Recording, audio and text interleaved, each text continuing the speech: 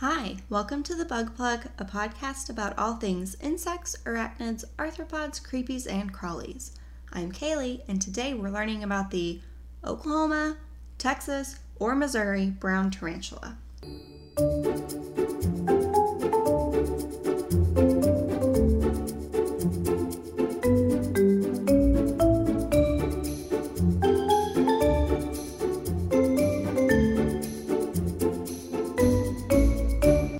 Okay, just to start, I'm in Oklahoma. These guys are Oklahoma browns to me, but if you live in Texas, they may be the Texas browns to you, or the Missouri browns if you're in that area, or you may just know them as brown tarantulas.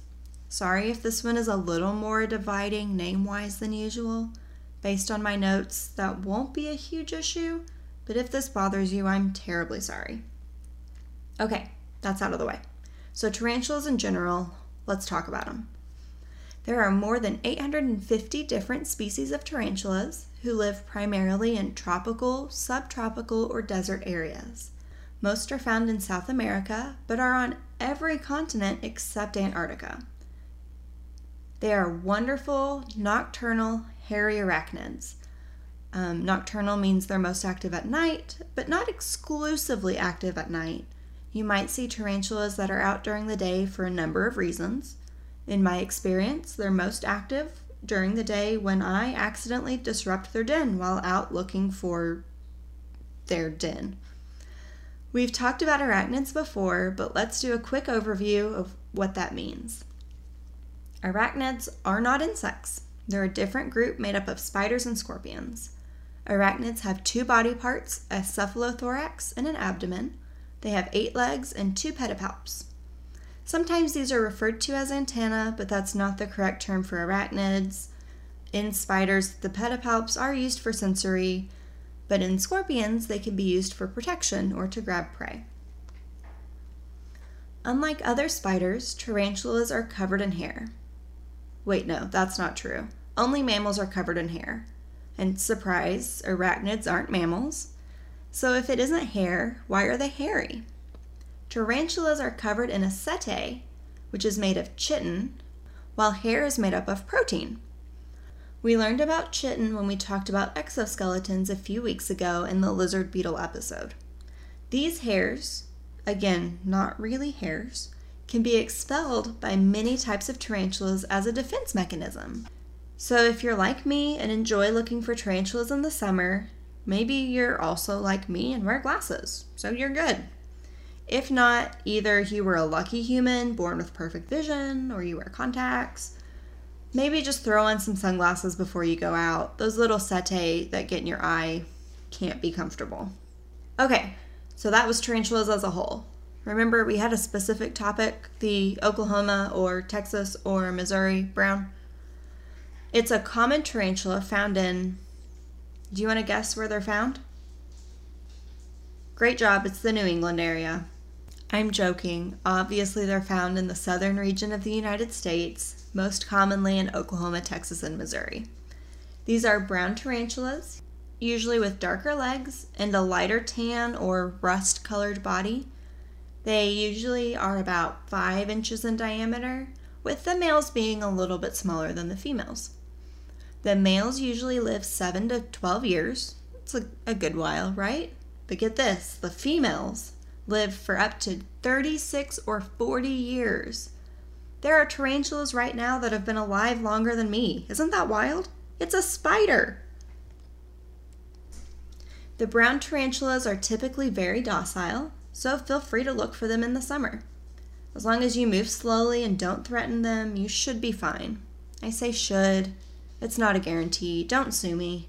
When threatened, these brown tarantulas are most likely to stand up on their back legs to try to scare you. It's very cute. They can bite, but they're not venomous. The bite will leave puncture wounds, and that may get infected, but it's pretty rare. They live in burrows instead of on webs like many other spiders, but they do make a web-like structure at the opening of their den to help catch food. They eat things like grasshoppers, cockroaches, crickets, and really any small bug they can get. They're actually pretty beneficial while being harmless. So if you have one in your yard, let them be. They're just doing great work at keeping things like cockroaches out of your house and are absolutely no threat to you or your pets. Now for our Will It Pet segment. Nobody has come up with a name for this yet. If you have one, please share. I wrote the whole episode just for this part. I feel like we haven't had a Yes, It Will Pet episode in like over a month. So I picked tarantulas this week just to be able to say, yes, it makes a great pet. I helped care for a male one a few years ago, and he was wonderful. His name was Aragog. He ate a cricket once or twice a week. I kept a shallow dish of water for him, and he had a few hiding places to use as burrows. He was in a 15-gallon tank. Being a male, he was a little bit smaller. He was older, not very social, but he was always open to being interacted with. If you're wanting a tarantula, there are specific breeders you can reach out to. There are also different types of tarantulas. If you have a lot of space, you can get a pretty big one. If you don't have a lot of space, there are smaller ones. There are some that are really fun colors. They're really cool. You can always find a tarantula outside, but there are some risks involved, including you don't know how old they are, you don't know if the female is about to lay eggs, and of course, taking a wild being from its natural habitat to put in a tank is never a great thing to do. If you're wanting to keep a tarantula as a pet, please be responsible, make sure you make a great tank for it, and give it a great life. Okay, let's recap and close this one out. Tarantulas are spiders, which are arachnids. There are several types of tarantulas, and they're all super cool. They're covered in a hair-like thing called setae that isn't actually hair. Remember, hair's made of protein.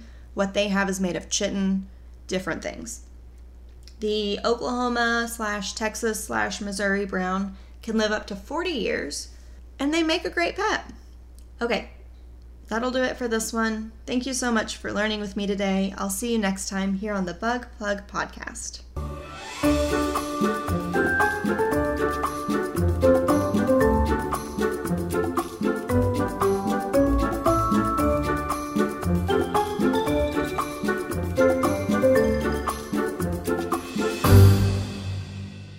Here comes a dog. Oh, both dogs. Hi, dogs. Hi, thank you for running in here. Oh, your fur's warm. Where are you on that, son?